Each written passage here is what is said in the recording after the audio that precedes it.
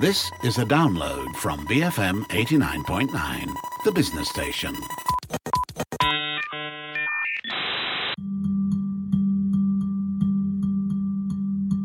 It's Fun Friday. My name is Jeff Sandhu. Technology can be a harsh business. You spend years and millions of dollars developing a product only to find out that no one wants it, or that another inventor has turned your invention from a product into a feature.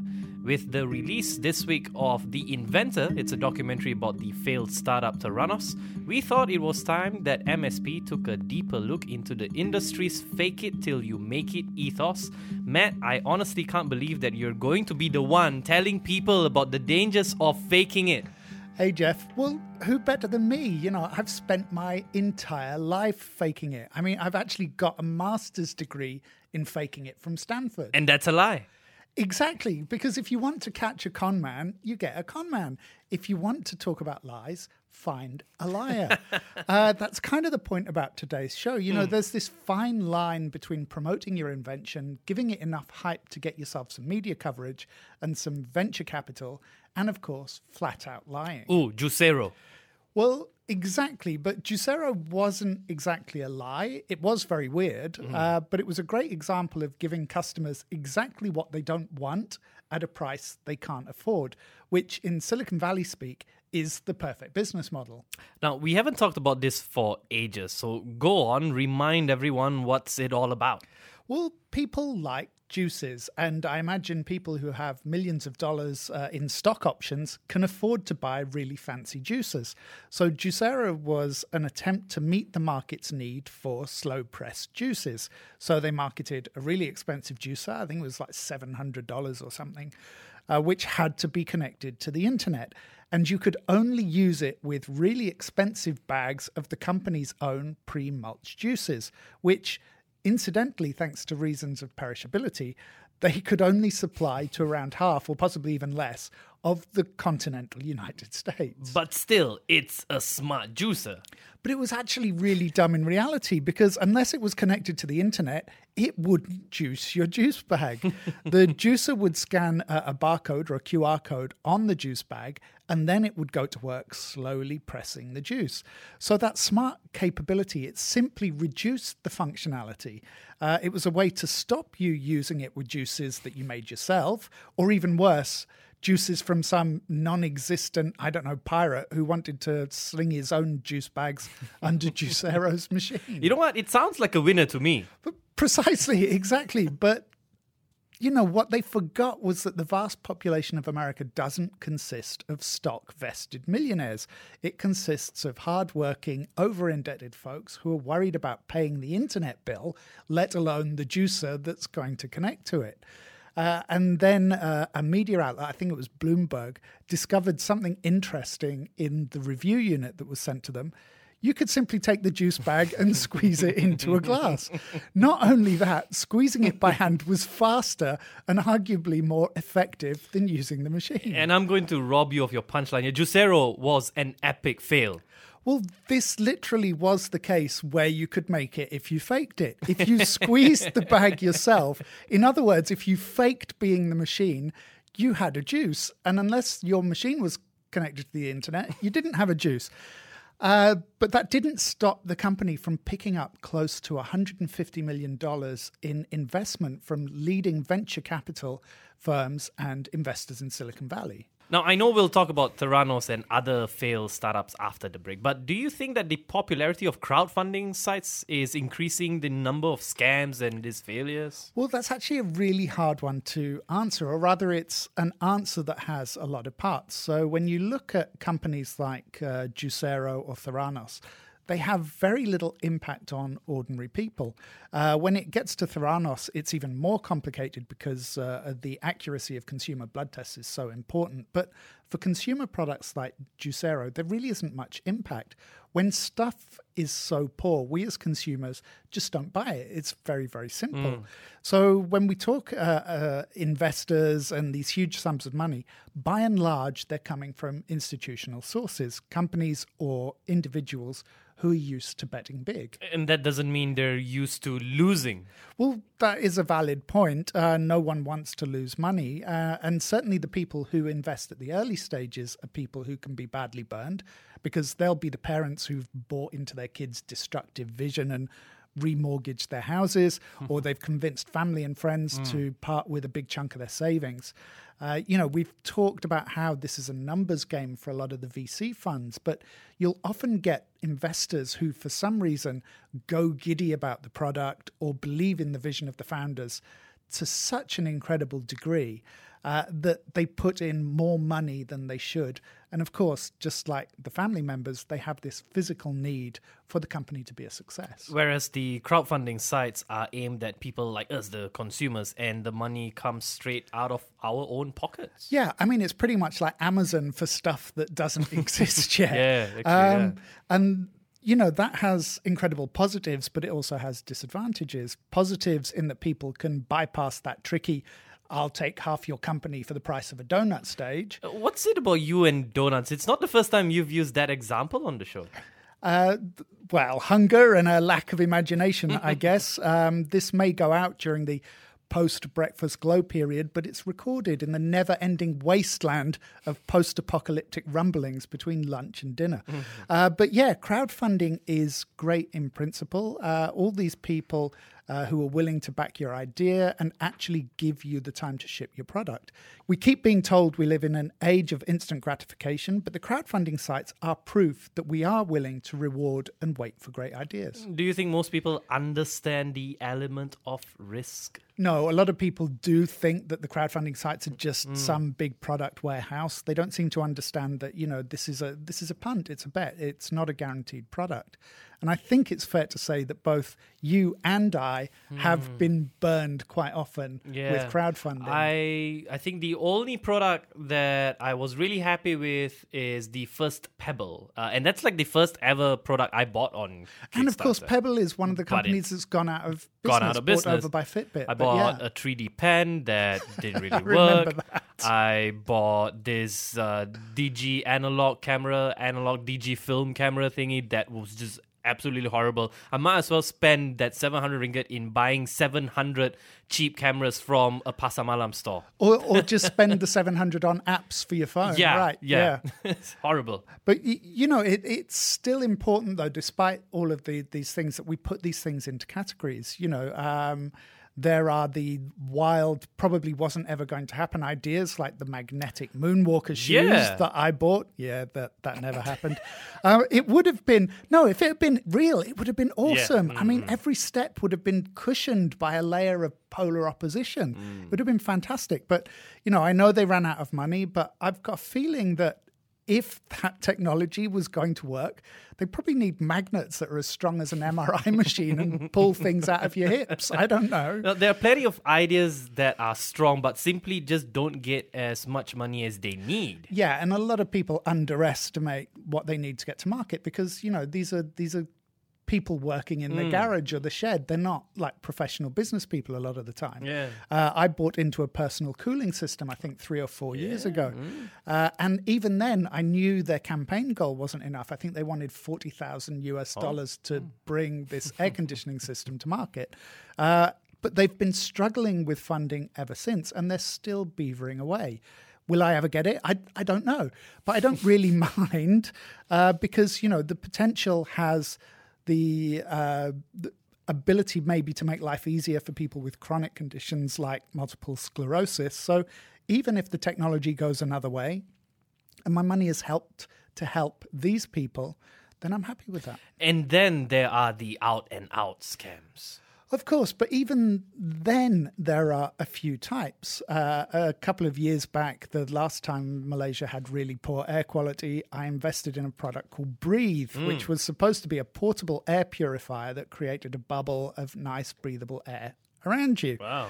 And anyone who's lived through the haze here and throughout Asia would be more than happy to sink a bit of money into something like that because, when the haze gets bad, it really is quite foul. And it definitely helped that it looked fantastic as well. It was milled from a solid block of aluminium. Yes, so it had that Apple-looking feel to it. Did it ever work? Was it real? Who knows? They kept missing their deadlines. And from what I understand, the guy behind the company essentially disappeared himself from social media. Oh. So, was it real? Was it a scam? I really don't know. Like Kanoa? Yeah, one thing I would never buy on these crowdfunding platforms is earphones. And Kanoa were one of the early headphone successes. Getting headphones to sound good is really tricky. It's way easier to spend millions of dollars and still have them sound like a set of $1 Pasamalam, clones. Yeah. Kanoa wanted to beat Apple and its earbuds to be the first kind of true wireless buds. And the company claimed to have over 50,000 pre-orders at, I think it was $150 a pop. How much is that? I don't know what that... $7.5 million around there should be, yeah. 7.5. Yeah, you see, that's a lot of cheese to try and turn into ice cream. Yet, according to reports, it only ever produced 25 pairs as prototypes. And those were not well received or reviewed by the media they were sent to. So the company went under in 2017, and its customers/investors have been looking into class action suits to recover the money ever since. All right. When we come back, what happens when your company raises billions of dollars, but the idea never worked? BFM 89.9. Bluff-free medium? BFM 89.9. And we're back. It's MSP episode number 70. We're talking about fake it till you make it. Matt, now that we've talked about some of the heroic failures that mark the tech game, Theranos is in a different league. Yes, and as you said at the start, now the documentary about the company came out this week on HBO. It's called The Inventor Out for Blood in Silicon Valley, which is a lot better than most of the titles of the things we've been mentioning on the show recently. I haven't watched it yet, but I have just reread Blood Money, the expose by the Wall Street Journal investigative journalist John Carreyrou. And I've listened to ABC's great podcast, The Dropout, which is also about this. And of course, the US Department of Justice has lodged 11 criminal charges against the CEO, Elizabeth Holmes, and her former boyfriend and COO, Sunny Balwani. There's a possibility that there are going to be more charges.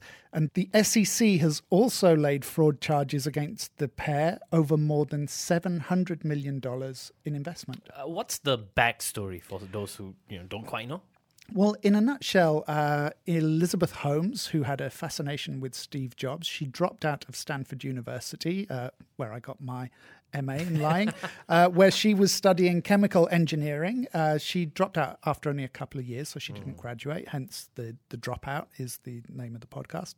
She had an idea for a system that could revolutionize blood testing, a machine that could perform dozens of tests from a tiny finger prick sample of blood.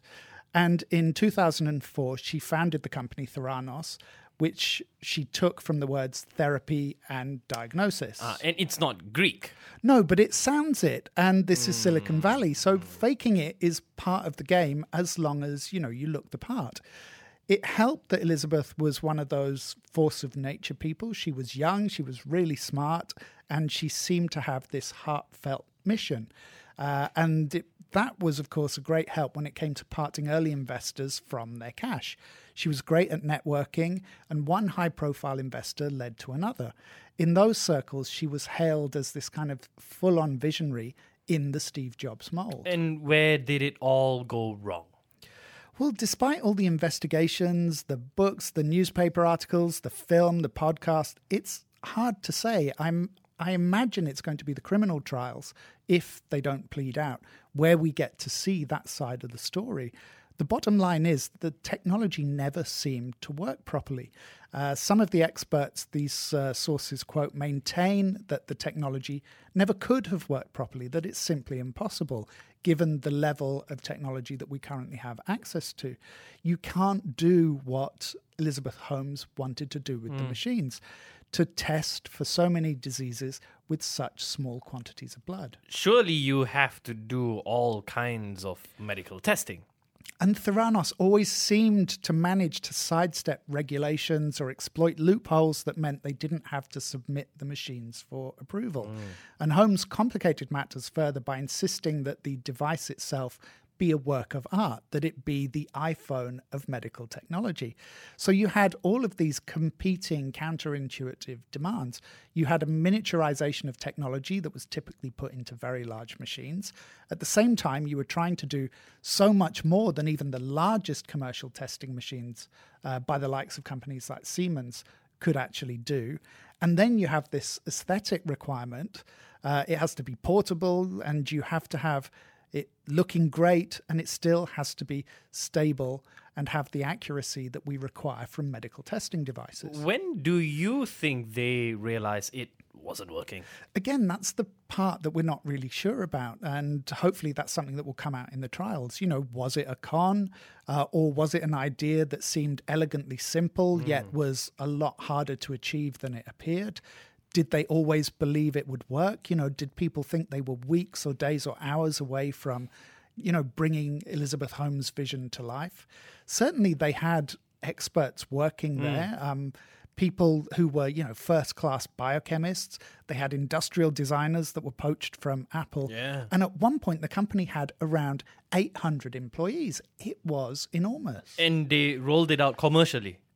And that's probably where they really stumbled, because, you know, when you're bringing in billions in funding, you're under pressure to make some money back, even if the technology isn't quite where it should be.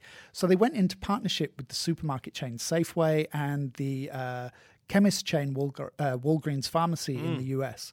And Walgreens actually built blood testing suites in 40 stores and planned to roll out scores more. Yet, according to insiders, most of the tests were drawn at those suites were actually tested in Theranos' lab on commercial machines made by other manufacturers. And tests that were carried out on Theranos' first generation, the Edison testing machines, were reportedly wildly inaccurate at times and had to be calibrated really, really often. The miniaturized iPhone type device was never completed as far as I can determine. They had constant problems of heat from stacking all of the different processors on top of each other. And why did none of this come out? Well, firstly, the company was very, very secretive. Employees were forbidden from discussing their work with colleagues in other departments of the company. So news that the tech wasn't really working that well didn't even penetrate the company's internal culture. And according to John Carreyrou's reporting, Holmes and COO Belwani apparently had quite a domineering management style, and firings were quite frequent. If no one had heard about the company, how could it have been so successful at just raising so much of money? Yeah, exactly. I mean, they didn't even have a website until 2013. They'd been around for 9 years, raising hundreds of millions of dollars before they even put out a press release or had a website. As I mentioned before, Holmes was really big news in Silicon Valley. So by the early 20s, the company was extremely powerful. 20s. 2011, 2013, 2015. I'm trying to popularize it. I just like the sound of it. 20s. 20s, all right. Yeah. The Theranos board was like a who's who of the political elite. So names like Henry Kissinger, the eminence grise of 20th century politics, George Shultz, a former Secretary of State, General James Mattis, who had a troubled stint as Secretary of Defense for Donald Trump. Investors included Betsy DeVos, who's currently Donald Trump's education secretary, and Rupert Murdoch of News Corporation.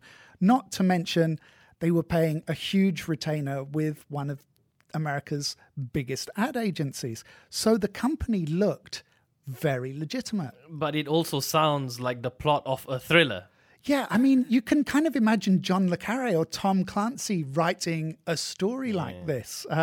It's one of those occasions, again, where the reality actually goes way beyond what fiction ever would. At its height, the company was valued at $9 billion. And Holmes was giving TED Talks, she was flying in private jets, and she had a retinue of security guards. Didn't people notice that the board for a medtech firm didn't really have any prominent medical personnel? Well, eventually, I mean, that's one of the things that kind of led people to start investigating.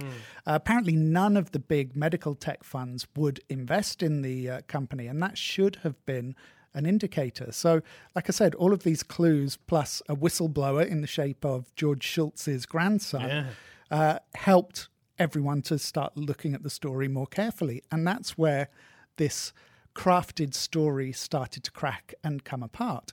Now, of course, sort of 2-3 years later, Theranos is no more, and the hundreds of millions of dollars it burned through are just gone, and its CEO and its COO are facing criminal charges. And Theranos is by no means the only company to go through something like this kind of experience, though. No, I mean, fake it till you make it is that kind of tech battle cry, and Theranos is kind of an extreme example. Remember a couple of years ago, we talked about end-of-life technology and services for curating your experience after death. And sites that you could archive your photos, keep your passwords, and make it easier for your family to control your digital life after you've passed away. Yeah, and we joke that given the projected lifespan of today's, Gen Z, those services would die long before their customers did. So one of the services I signed up for to research this piece, called Safe Beyond, actually sent out a mail announcing its closure as I was writing the notes for this show. I know, serendipitous or what. I'm certainly not alleging any untoward behavior by the company, but it does illustrate how hard it is to come up with a sustainable business model in the digital economy. Also, sometimes it's as simple as the right idea but the wrong implementation at the wrong time. Yeah, the payment consolidation service Plastic is a good example of that. So you had a card with a touch screen that essentially cloned all your credit, debit, and loyalty cards into one device. Plastic pre-sold thousands of these cards at $155 and again reportedly raised around $7 million in the process. They had trouble delivering, and in the meantime, Apple Pay and all the e-wallet technologies started to take over. So suddenly, before you've even launched, your technology's obsolete. Or the wrong idea entirely. Yeah, Secret was a social media service that was completely anonymous. You could see messages that your contacts posted, but not who they came from. So you didn't know who was saying what. It sounds like a recipe for abuse and bullying. Well, yeah, and it didn't help that it came out at a time when other social media networks from Reddit to Facebook were trying to tackle this epidemic of trolling and bullying. So strangers harassing you is bad enough, but here was an app that turned your actual friends into bullying trolls. So, the service died, and frankly, none too quickly. We've concentrated on so-called innovations from the digital age, but actually, this kind of behavior isn't new at all, isn't it? No, there have always been fantastic cons or ideas that were outside their time. So a great one is the daylight motion pictures that were posited in the early 20th century. The dark movie theatres then were quite scandalous because who knew what people would get up to in the dark? Some states in the US required that theatres be bright enough to see the face of the person next to you, which in the age of smartphones, it is. Because everyone's just shining their screen on their face. But daylight movies basically consisted of brighter projectors and darker screens, but the innovators of the so-called technology, people like Samuel Rothafel, were basically peddling flim-flam. They were just coming up with weird-sounding names for things that didn't really exist. Thankfully, projectionists rebelled, saying that the quality was too poor, which of course it's going to be. It's daylight, you've got a projector, even if the screen's dark, you're not going to be able to see. So thankfully, the projectionist won, and we've been watching movies in the dark for the last 100 years. All right, what should we end with? Well, look, one day someone will probably solve the problems Theranos had with blood testing, or like some of the medtech we've featured on Geeks. We may bypass blood tests for many conditions completely. We might use breath or saliva samples. We've had examples of those recently. The idea isn't bad. It's just that the science and the technology hasn't caught up with the idea yet. So I'll leave you with the heliomotor from 1900. This was invented by William Calver. Now, he wanted to use mirrors to reflect the sun's rays into bricks and water to generate heat. He thought he could replace electricity and steam entirely and heat the planet in the process. But aren't we trying to cool the world down? Well, like I said, right idea, kind of wrong application. So what Calver actually invented was solar power. He just didn't have the actual technology to invent solar power.